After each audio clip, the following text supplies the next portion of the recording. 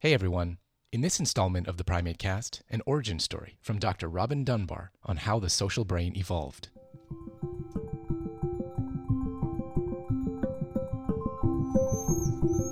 Evolution, communication, cognition, conservation, behavior. Primatology. Typically primates.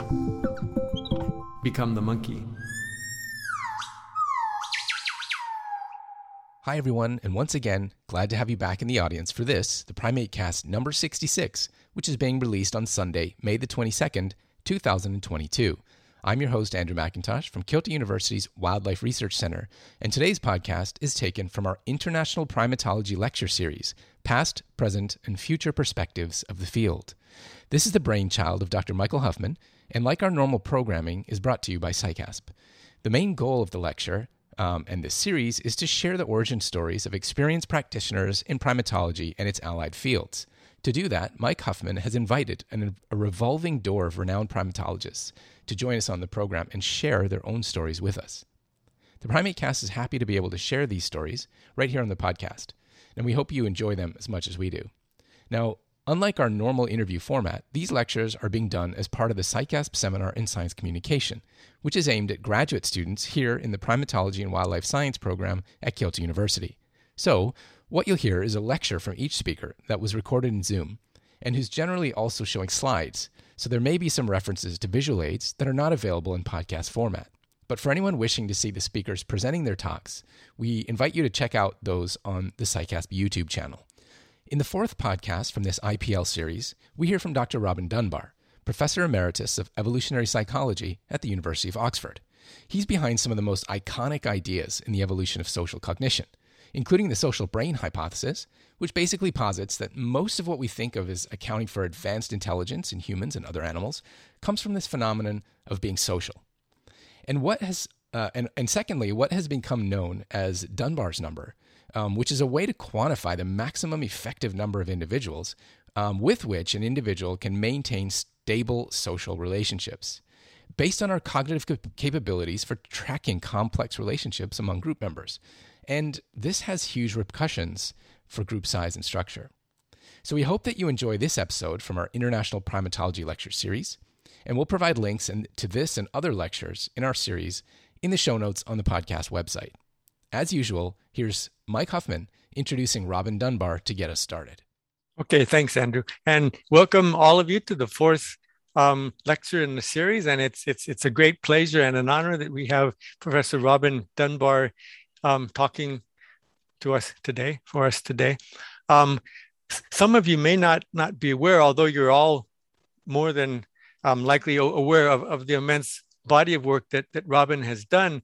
But in the early days of his career back in 1979, he was actually here at PRI for several months, working together with Professor Kawai and some of the researchers working with him in Ethiopia, studying the gelada baboons. And Robin was doing his studies at about the same time. So Professor Kawai invited him over to spend some months with the team, and several early papers came out of that work. But he was actually here on the fifth floor as a visiting scholar many years ago.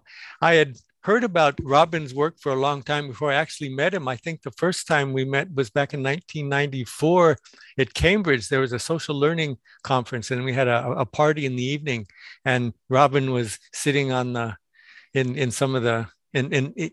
area, this big open hall, nursing a glass of wine, as I was doing, standing, walking around, introducing myself and meeting people. And Robin called me over, and we set up a conversation, and then it was really a nice experience, and I think about that quite a bit.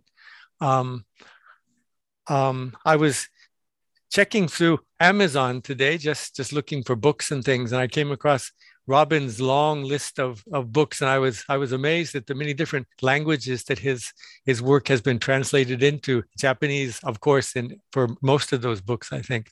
So for you students who are interested in looking for a role model for science communication, I think Robin is the best example we have in the field for his very prolific activity and scientific outreach to the public and professionals at many different levels. And I think we'll get to hear a little bit about those experiences and how that has impacted the science that he does. And so without any further ado, I'll let Robin do the rest of the talking, please. Thank you very much, Mike. Let me just kind of give a quick pointer to what I think are the main messages that are going to come out of the talk. One is simply that discoveries in science are almost always accidents. They're never planned. And particularly in our end, very few of them. In physics, they can make very fine predictions from theory and it works. But I'm afraid at the level of field workers, or indeed most of the life sciences, this doesn't really happen. So they are just accidents. It's about being there at the right time and the right place for when the light bulb goes on, if you like. But I always feel for us field workers, really, just observation of the animals is absolutely crucial. If you don't kind of intuitively understand what it's like to be that animal, no matter what animal you're studying, then you never really understand the world that it lives in. In other words, you have to be able to sit inside the animal's skull, if you like, and see the world around it the way the animal sees it, and then be able to ask, why is that the case? And in the context of these why questions, sometimes known as Tinbergen's 4 whys, it's extremely important not to confuse causes with consequences and constraints, particularly in evolutionary analyses. And people do that all the time, I'm afraid, particularly in comparative analyses. There's a kind of oddity in the way I've gone about doing my research, I think, in that everybody, I guess, studies primates in order to understand humans. And I've always done the reverse. I've ended up doing a lot of things on humans, but it's actually in order to understand primates better, because there are things that we can do on humans that we cannot do on primates. And so the kind of slipping between different species like this, and also into other mammals, has been really quite important for the development of my ideas. And lastly, biology is a multidisciplinary discipline. It has many different layers to it, and you need to examine the different layers all the time. So, clearly function, evolutionary function is the core to what most of us do, the why question, if you like. But you also need to understand the mechanisms, I think, to see how these functions are brought about in a particular case, because in understanding the mechanisms, we understand the evolutionary process. So those are the key messages. How did I get into this stuff? Well, I looking back now, in my old age, as they say, it's become obvious to me, which I didn't appreciate at the time, that my early life really was very important in allowing me to do what I did for a number of reasons. One is I grew up in East Africa in this place called Tanga up here on the top right-hand corner of mainland Tanzania, Tanganyika as it was then. And I was very early on exposed to wildlife. So here I am, aged about 3, with a wild monkey sitting on our veranda. We lived among these animals all the time and got to know them very well. Here I am in age 17, I think, out in the bush hunting. This is actually an 1890s matchlock. Here's the powder horn. This is an extraordinary piece of equipment we found that these two guys had.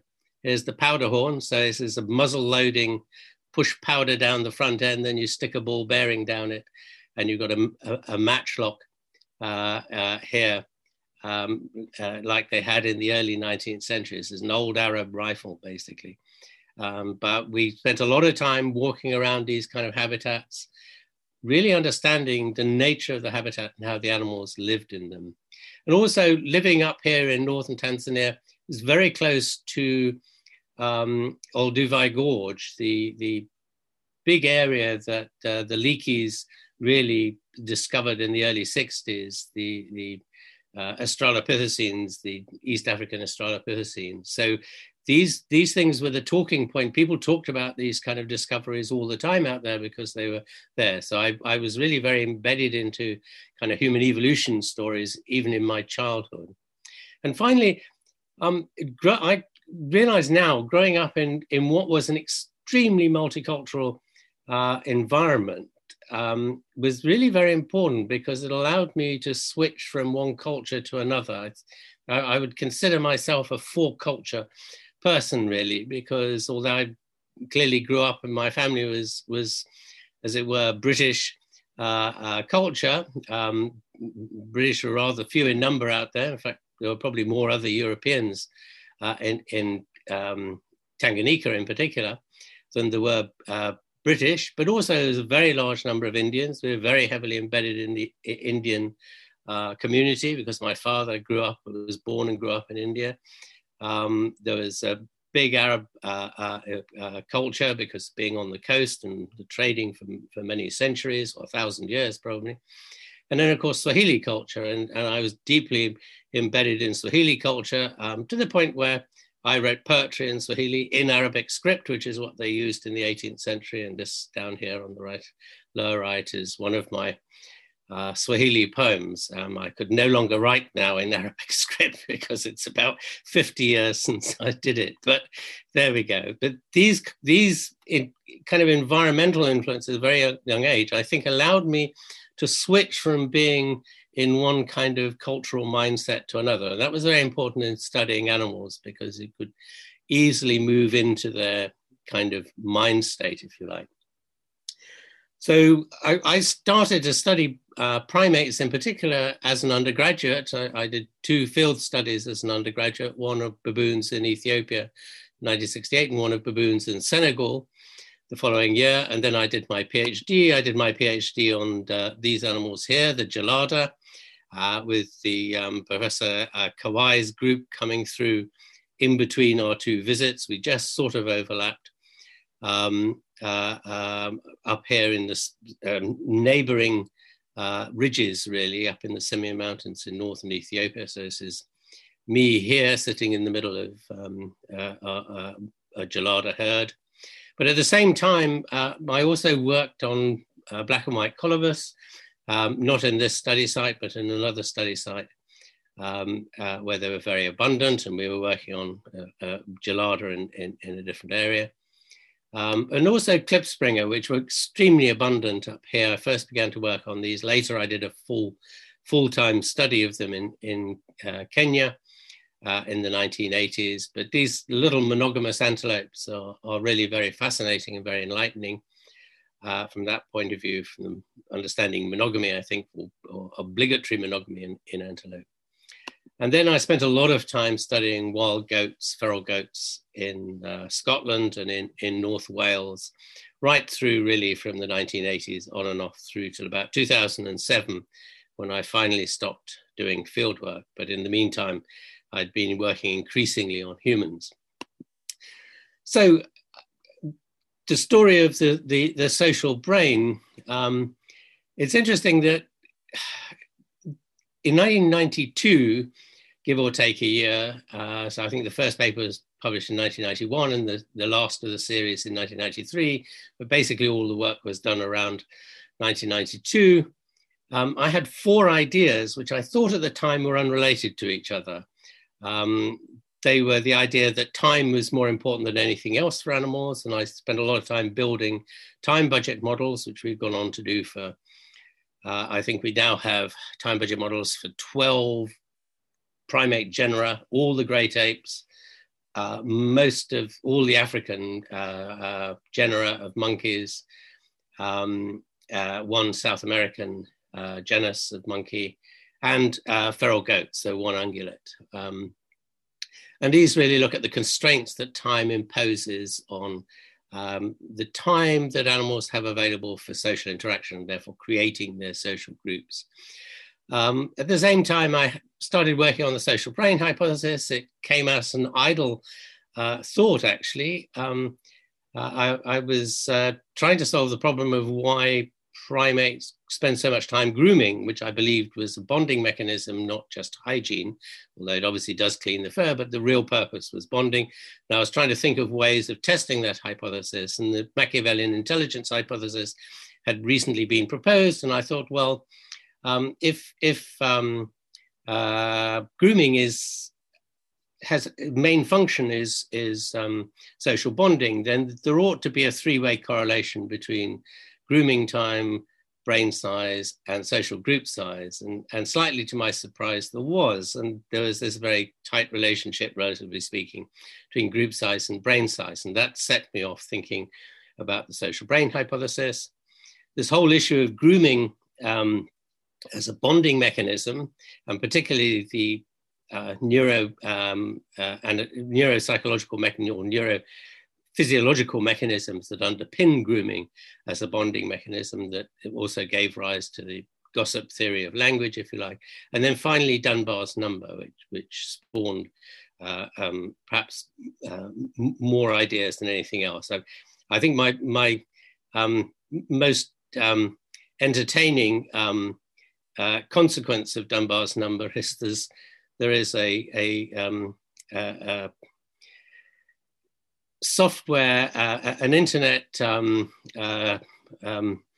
silent handshake security mechanism known as Facebook, which was developed off the back of it. But there are also two bot detection mechanisms that are based on Dunbar's number and the fractal structuring of social relationships, on the grounds that bots don't have natural social networks and only humans do. And those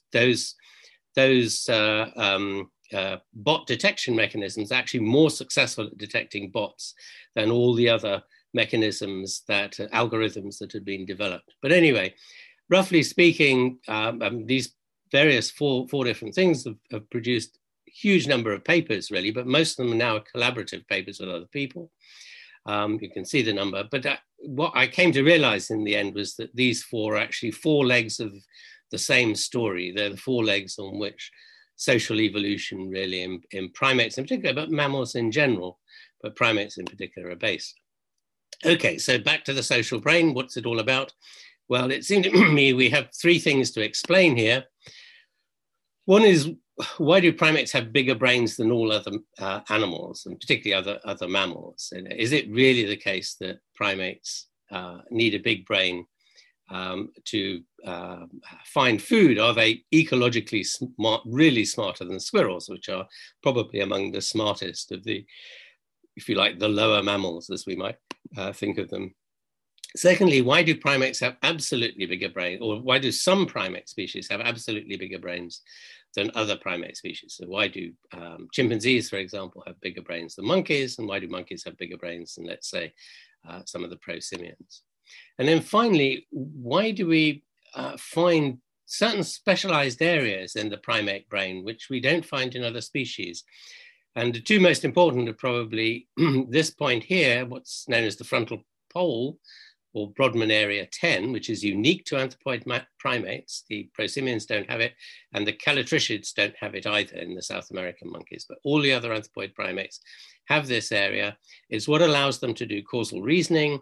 It's what allows them to do analogical reasoning, one-trial learning, and inhibition. It's what allows them to inhibit. And we've come to see inhibition as crucial for living in social groups, because you have to be able to inhibit your natural tendency to want to take the big slice of the cake. This is, if you like, the evolution of politeness in monkeys and apes, and of course humans. So this capacity to allow somebody else to have some share of the benefits of living in the group without trying to steal all the benefits is crucial to keeping or allowing a group to keep together. And that's the problem they have. It's enabling the group to remain together as a single unit to provide the function that's necessary for the animals. And then the other key anatomical thing is this so-called mentalizing network, which is this huge chunk connected by a massive, great white matter wiring, if you like, which involves the prefrontal cortex up here, including the frontal pole, the temporal parietal junction up in here, and the temporal lobe here. And we've seen since come to realize that this is also deeply connected into what's known as the default mode network, which goes from up here in the prefrontal cortex into the limbic system down behind here somewhere. So you have this sort of hugely complex system, and that turns out to be fundamentally important for social reasoning, basically. And monkeys, at least macaques, where the primate work has been done, and humans have exactly the same system. Okay, so here's the original analysis I did on the social brain hypothesis, plotting mean group size for a species against neocortex ratio, just putting a regression line, but this is not the conventional least squares regression line, which will run across here at a much lower angle because of the scatter in the data, but using a reduced major axis regression, which tends to put the line up the center of the tube of data, as it were, is the one I used. And I had the idea, and this was probably something like 3 o'clock in the morning after a long night analyzing this, to ask, well, what happens to humans? We have humans in this same database. We can plug them in. Oh, and by the way, we showed later that this quantitative relationship only applies to primates. It does not apply to mammals, other mammals in general, and it doesn't apply to birds either, where the same principle applies. There's still a social brain hypothesis, but it's not a quantitative relationship between group size and neocortex ratio. It's simply a reflection of monogamous systems. In all these other species, monogamous species have bigger brains than polygamous species, but that's the end of it, with the possible exception of the dolphin whale family. But if we plug humans in, we get a prediction of that of about 150. That's the number that's become known as Dunbar's number. Does it exist? Well, the answer is yes, surprisingly. I was a bit doubtful. I thought it was much too small a number for humans, but actually we and other people have spent the last 30 years testing this in many different contexts, and we come up with the value of 150 consistently over and over again. So here's one data set of ours. This is a national cell phone data set from one large country. So there are 6 million subscribers in here. It's based on 6 billion calls over the course of a year.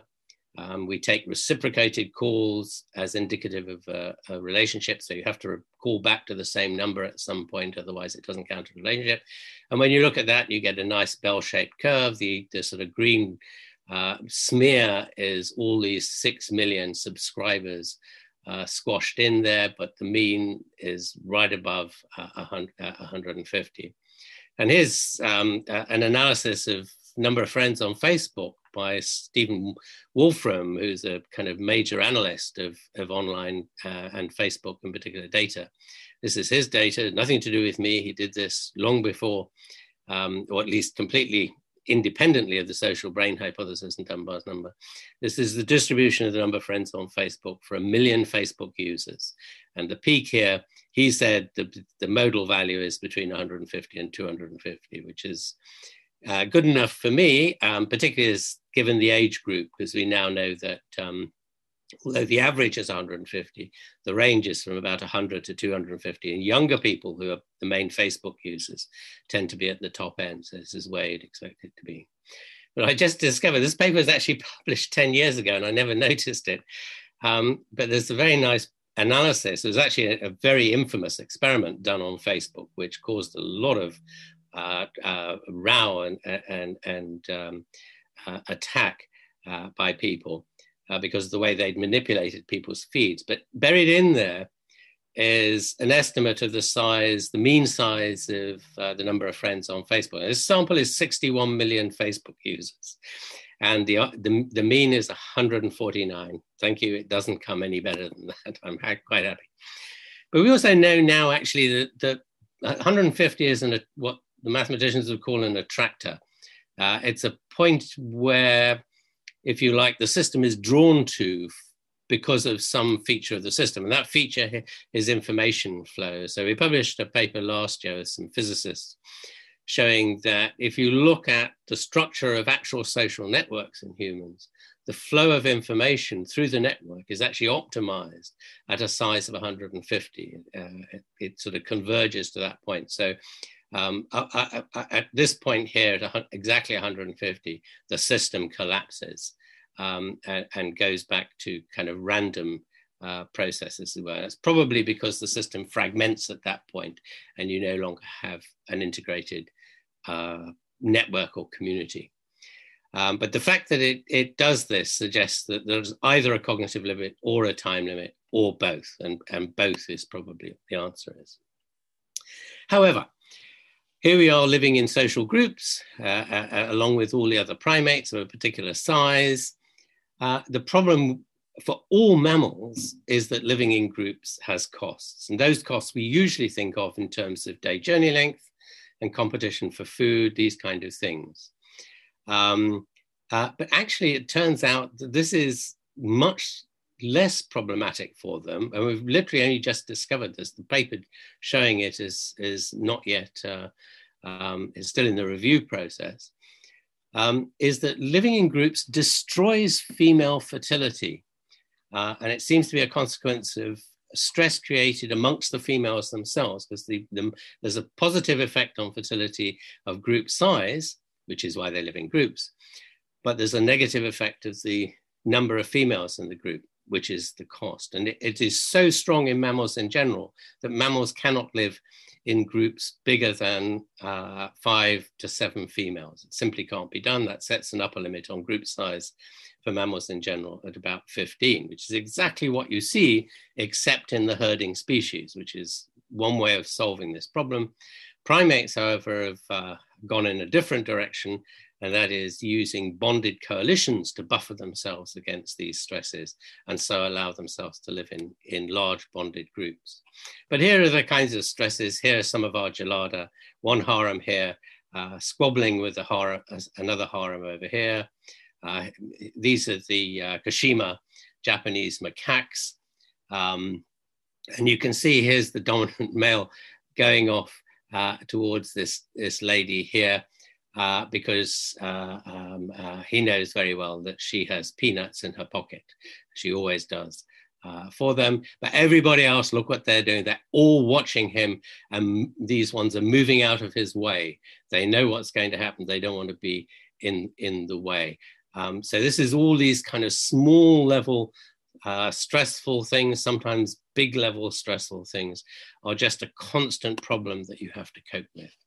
And we can see this or the response to this really in terms of bonded social groups. So this is an analysis that Suzanne Schultz did some years ago, in which she looked at the rate of brain evolution over geological time since the first appearance of the order. So this is over 60 million years for primates, 20 million years for ruminants, and so on. How fast did brain size grow over time, and what proportion of that order's living species have bonded social groups? And you can see there's a very tight, actually, linear correlation between these two. Anthropoids sit right at the top. Prosimians are way down. They're not in the same league as anthropoids. In fact, the camelids, the camels and alpacas and so on, do better, as do the equid family, the horses, zebras, and the dolphins.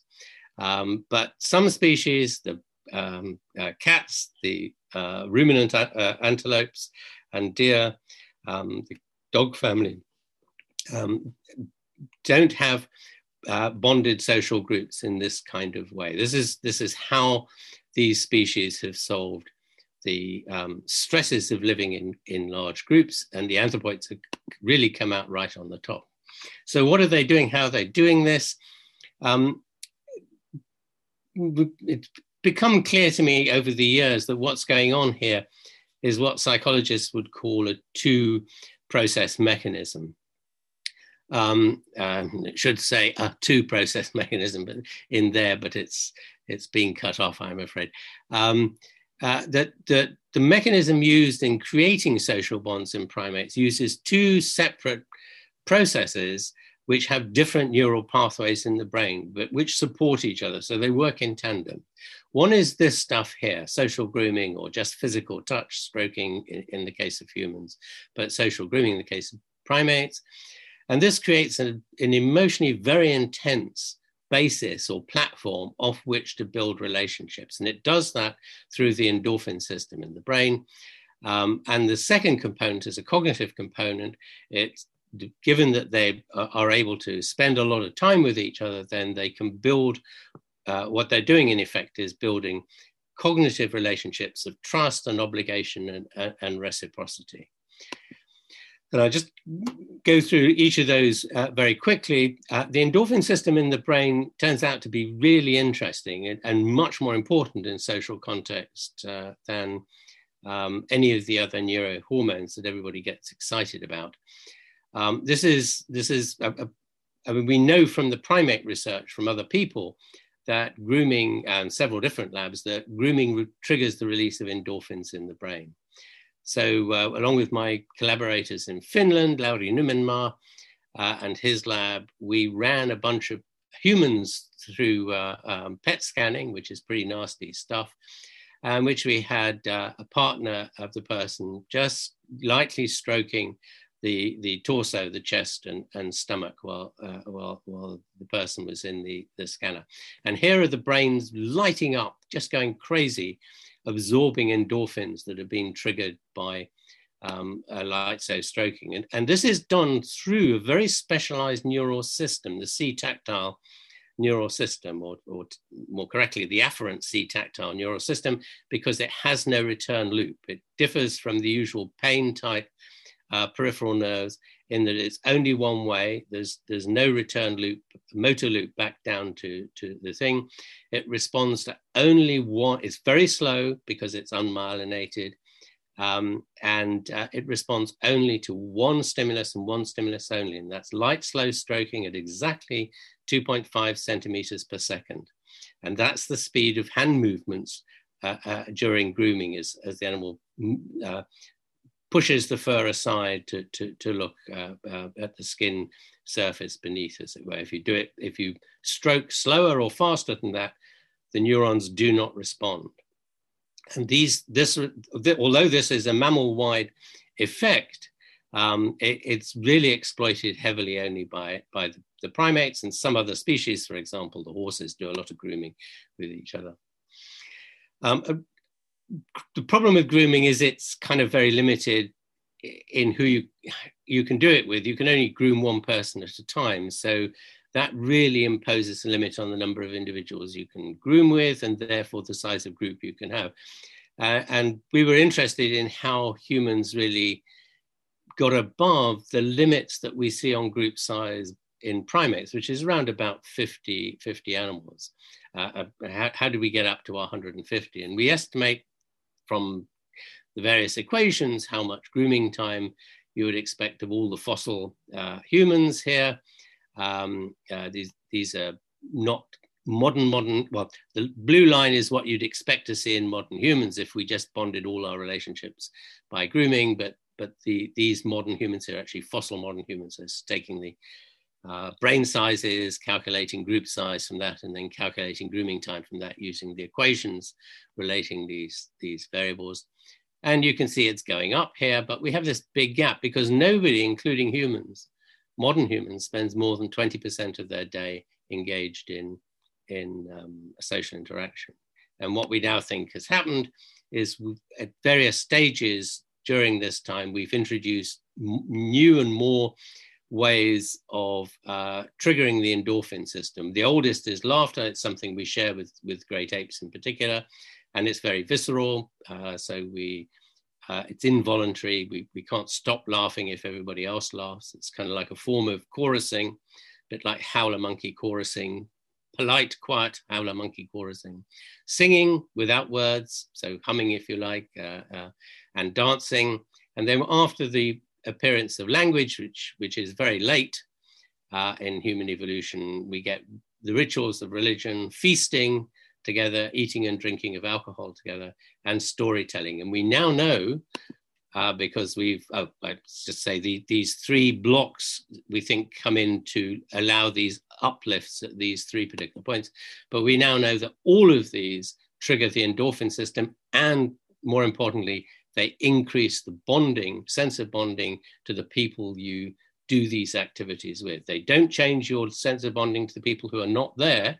Even your best friend is very specific lead to the people you're actually engaged in this activity with. So these are the sort of attempts by our ancestors, if you like, to increase the size of the group we live in, or they lived in, using the same basic neurobiological mechanism, but having found out, if you like, and this is certainly historical, these are things we've learned.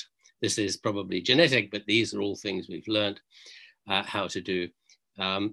We've learned how to trigger the endorphin system with a lot of people simultaneously, which overcomes the constraints of physical grooming. We've done an awful lot of work on neuroimaging in collaboration with various people, but since, in addition, so have other people from other labs. There's about a dozen neuroimaging studies now of individual humans, which has shown that the size of your personal social network correlates in particular with the size of the mentalizing network in particular, but also especially so the prefrontal cortex up here. And there's Brodmann's area 10, the frontal pole up in here as part of that. But we also now know from other people's work that the default mode network is part of that system. So it's this huge complex, it's a massive, massive neural loop, as it were, connected by huge fiber pathways. And it seems not to matter how you measure the social network. So we've often used just the inner core of the network. Other people have used the Facebook number of friends on Facebook. I think the prize goes to these guys, Kwak et al., who sampled a complete Korean village, everybody in the village, and then for their social networks, and use the incoming likes, if you like, to estimate the number of friends that somebody's had. So rather than asking you how many friends do you have, they ask how many people think you are a friend of theirs. And that's your friendship number. And then they scan the brains of a large proportion of these villagers and showed that, again, this big loop here in the mentalizing network correlates with the number of friends you have. And Two labs have now done the same for macaques and baboons. So this is Jérôme Sallé's study of captive macaques, and this is the French group that have looked at semi-free ranging baboons. So, and essentially the same thing. Well, in their case, they looked at total brain volume. The animals that lived in bigger groups within these captive colony had bigger brains. Jérôme Sallé looked at the actual size of different brain units and showed that the size of individual social networks, if you like, correlate with the size of key brain regions, and particularly those that are associated again with the mentalizing circuit. So the other big part of the story, which has taken us this has actually taken me 25 years to show that this is the case. I first realized the issue, if you like, in 1993, and I said so in print in 1993. We have only just published. In fact, the paper showing it was finally in print today. I got an email from the journal. But whenever anybody looks at the social brain data, the group size to brain size relationships in primates, they assume it's a single data set. But when you look at who these species are, it becomes very obvious that this is not so. And in fact, what we've now been able to show, and the problem with showing this statistically was the big problem, is that this apparently single set of data really consists of 4 grades, 4 separate grades. There's a bunch of of relatively unsocial primates out here. There's a bunch of very social primates, which are mainly great apes out here. And then in between are kind of two separate layers of increasingly intensely social primates. So this is, and what's interesting about these is these are not taxonomic. It cuts across taxonomy completely. Yes, these are prosimians, but these are South American monkeys. In these grades here, you've got a complete scatter of prosimians, South American monkeys, old world monkeys, and occasionally the odd ape in some of the data sets. And mostly these are apes in this data set. And there's humans up here sitting on this, essentially sitting on this fourth most intensely social grade line. Now, the interesting thing is we've been able now, this is Stefan's original data set, but we've got more data sets available now. So we've been able to do exactly the same analysis on altogether 5 different measures of brain size, if you like, from 4 different compilations of brain data in primates. These are cranial volume data. This is Navaret's recently published neocortex volume data. This is non-visual neocortex, so it's a sort of frontal end of primates from Stefan's database, and this is frontal lobe volume from the Rilling database. And all of these show the same patterns. And what I kind of want to draw your attention to is how tightly these values sit around these grades. They really aren't scattered.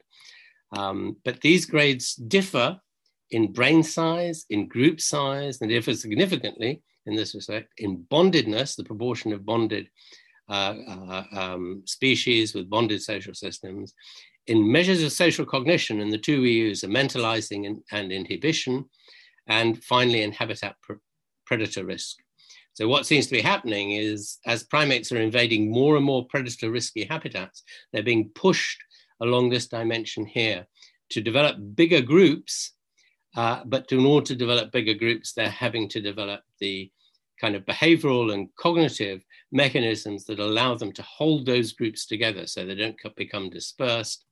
And that is why you get this relationship between group size and brain size. And this kind of emerging out of this really was, and I guess we first showed this in humans. We hadn't kind of anticipated it at all, but it just came out of the looking at human social networks. But all primates have a fractal structure to their social groups. And by fractal structure, I mean a picture that looks a bit like this. You've got all the individuals here, and they gather together in different grouping levels, with the grouping levels themselves gathering into higher grouping levels. So you've got several individuals here, let's say, that form a coalition. They groom a lot together, they protect each other, they help each other out, if you like. And then several coalitions make up a reproductive unit, a harem. Several harems make up a team. Several teams make up a band, and several bands make up a community. And this was first published in one of our very early papers with Kawai Sensei, as a result of that visit I made to PRI back in 1979. Okay, so when we look at the pattern of these grouping levels in different species of primates against these grades, it's very clear that these grouping levels, the sizes of these different units lie on these grades, not scattered amongst them. So here are data, for example, for Hamadryas and Gelada, which are well known to have this kind of hierarchically structured fractal setup. The values of these sit on or very close to specific grades. These are data for chimpanzees, which we now have turn out, and gorillas, which also turn out to have this kind of structure. And here are the data for humans over here. And then these are some guenons, African guenons and colobines from Africa and Asia, which if you look at species which live in large groups and small groups, related species, then they turn out to sit on these grades. So if I can identify the right set, I think this is colobus monkeys This is colobus monkeys in Africa, which live in small groups. And here are procolobus monkeys, which live in large groups in more predator risky, poorer quality habitats. And it looks like what's happening here is to create these larger groups. They're simply holding subgroups together from the standard type.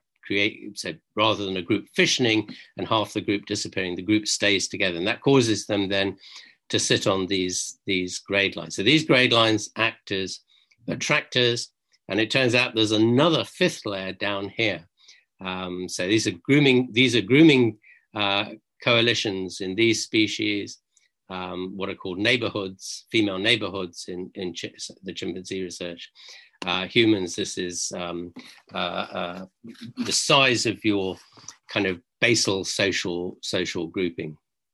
So only certain group sizes are possible, but as you go up through the layers, so the bonding gets weaker and weaker and weaker and less stable, which is why up here, the Hamadryas and Gelada can form these flexible herds, as it were. And that seems to be the point, is that this fractal structure allows great flexibility without losing social cohesion. And it turns out, if you look at the size distributions for primates as a whole, so this is the average mean species group size for every species of primates, then these turn out to have this fractal structure as well. These are not normal distributions. They turn out to be a number of partially overlapping Poisson distributions, so skewed distributions, but with very strong peaks. And these peaks occur at around 5, 15, and particularly 50. In the anthropoids, there appears to be a grouping somewhere in the middle at about 30. And the same is true of the prosimians, just sit down here at the bottom. They have peaks at 2.5, around about 5, and about 15 again. And that turns out to be the structure of your social network. So this is from our work on human social networks. What we find is this kind of structure. You sit in the center of a series of expanding circles.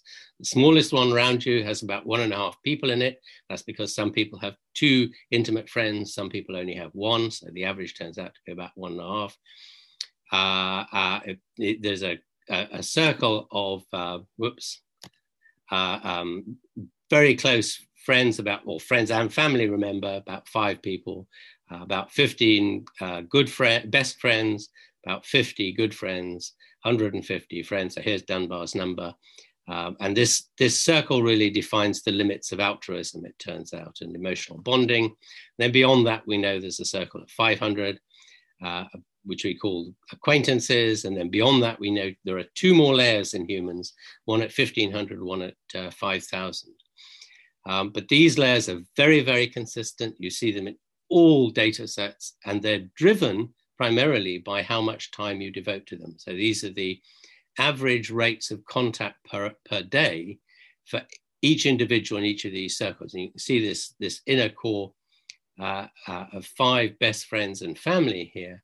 You see contact much more often. In fact, you devote 40% of your social time, social effort, and your emotional capital as well to these 5 people, and then another 20% to the 10 people. These numbers are cumulative, by the way. The 15 includes the 5. It's not an extra 15. You devote another 20% of your time to the extra 10 people in this circle here. So that 60% of your social effort is devoted to just 15 people, and the quantity declines as you go out. But those frequencies turn out in humans to be crucial for keeping these layers together. If you don't see somebody at the specific frequency of contact required for this layer, let's say, they will drift down very quickly within a matter of months into the layer below. So these are very, very time costly relationships. We've shown these layers exist in Facebook data. It's a very old Facebook, publicly available Facebook data. So it's from about 2009, I think. So just after Facebook started, people didn't have their sort of full networks on there. But you can see, if you look at the postings in there, you get this layered structure. These are Twitter data. So these are conversations going on within Twitter accounts between the followers. These are cell phone data, national cell phone data. from an entire country. So again, very large samples. These are our estimates from face-to-face interactions. That's asking people to list all their friends. And here, exactly the same numbers reappear in modern armies. This is the structure of modern armies here that you're looking at. And lo and behold, here are fractal group sizes in the structure of primate social groups. They just sit on these lines. There's something weird and odd about these numbers that makes them very, very stable. And therefore, group sizes tend to cluster around them rather than kind of being completely random. So, okay, just to sum up very quickly, most of these ideas were really discovered by asking why animals behave the way they do, and just keep on asking why, like a child does, and not making any real theoretical assumptions. In fact, sometimes theory gets in the way and distracts us. I think we have to be able to look at what the animals are doing in themselves. As I said at the beginning, using humans to study things we can't easily do in animals, understanding the differences between primates, among the primates and between primates and other mammals was a very important thing. A lot of it has been possible only by collaboration. So collaboration with physicists on the network structure stuff, it's been hugely, hugely profitable. And with neurosciences for the brain imaging stuff, which I couldn't have done myself. And without these collaborations and these contributions, this story would have been much shorter and much more boring. And last but not least, we have to be very, very careful how we ask and statistically test our questions. And most of the kind of attempts to disprove a lot of this stuff has simply been a consequence of people thinking they're testing one hypothesis, but actually testing the reverse hypothesis, which is, a completely different question. And it's because people haven't been paying attention to the structure of biological arguments and explanations is really the root of the problem. Okay. And this is my new book, just come out. It's summarized all the human stuff, but of course there's some primate stuff buried in there. So it's just written for the layman, but it has lots of references. So thank you very much, everybody. I hope I haven't talked for too long, but I'm happy to answer questions. You've been listening to the PrimateCast, a podcast series dedicated to all things primatology and wildlife science, to the conservation of species, and to the sharing of scientific knowledge. The podcast is hosted and produced by Andrew McIntosh, with artwork from Chris Martin and music from Andre Gonçalves. It is brought to you by the Center for International Collaboration and Advanced Studies in Primatology at Kyoto University's Center for the Evolutionary Origins of Human Behavior. Visit us online at theprimatecast.com and follow our social media feeds on Facebook and Twitter at The PrimateCast. Drop us a line anytime to say hello, to tell us what you think about the show, and to suggest future guests for the podcast.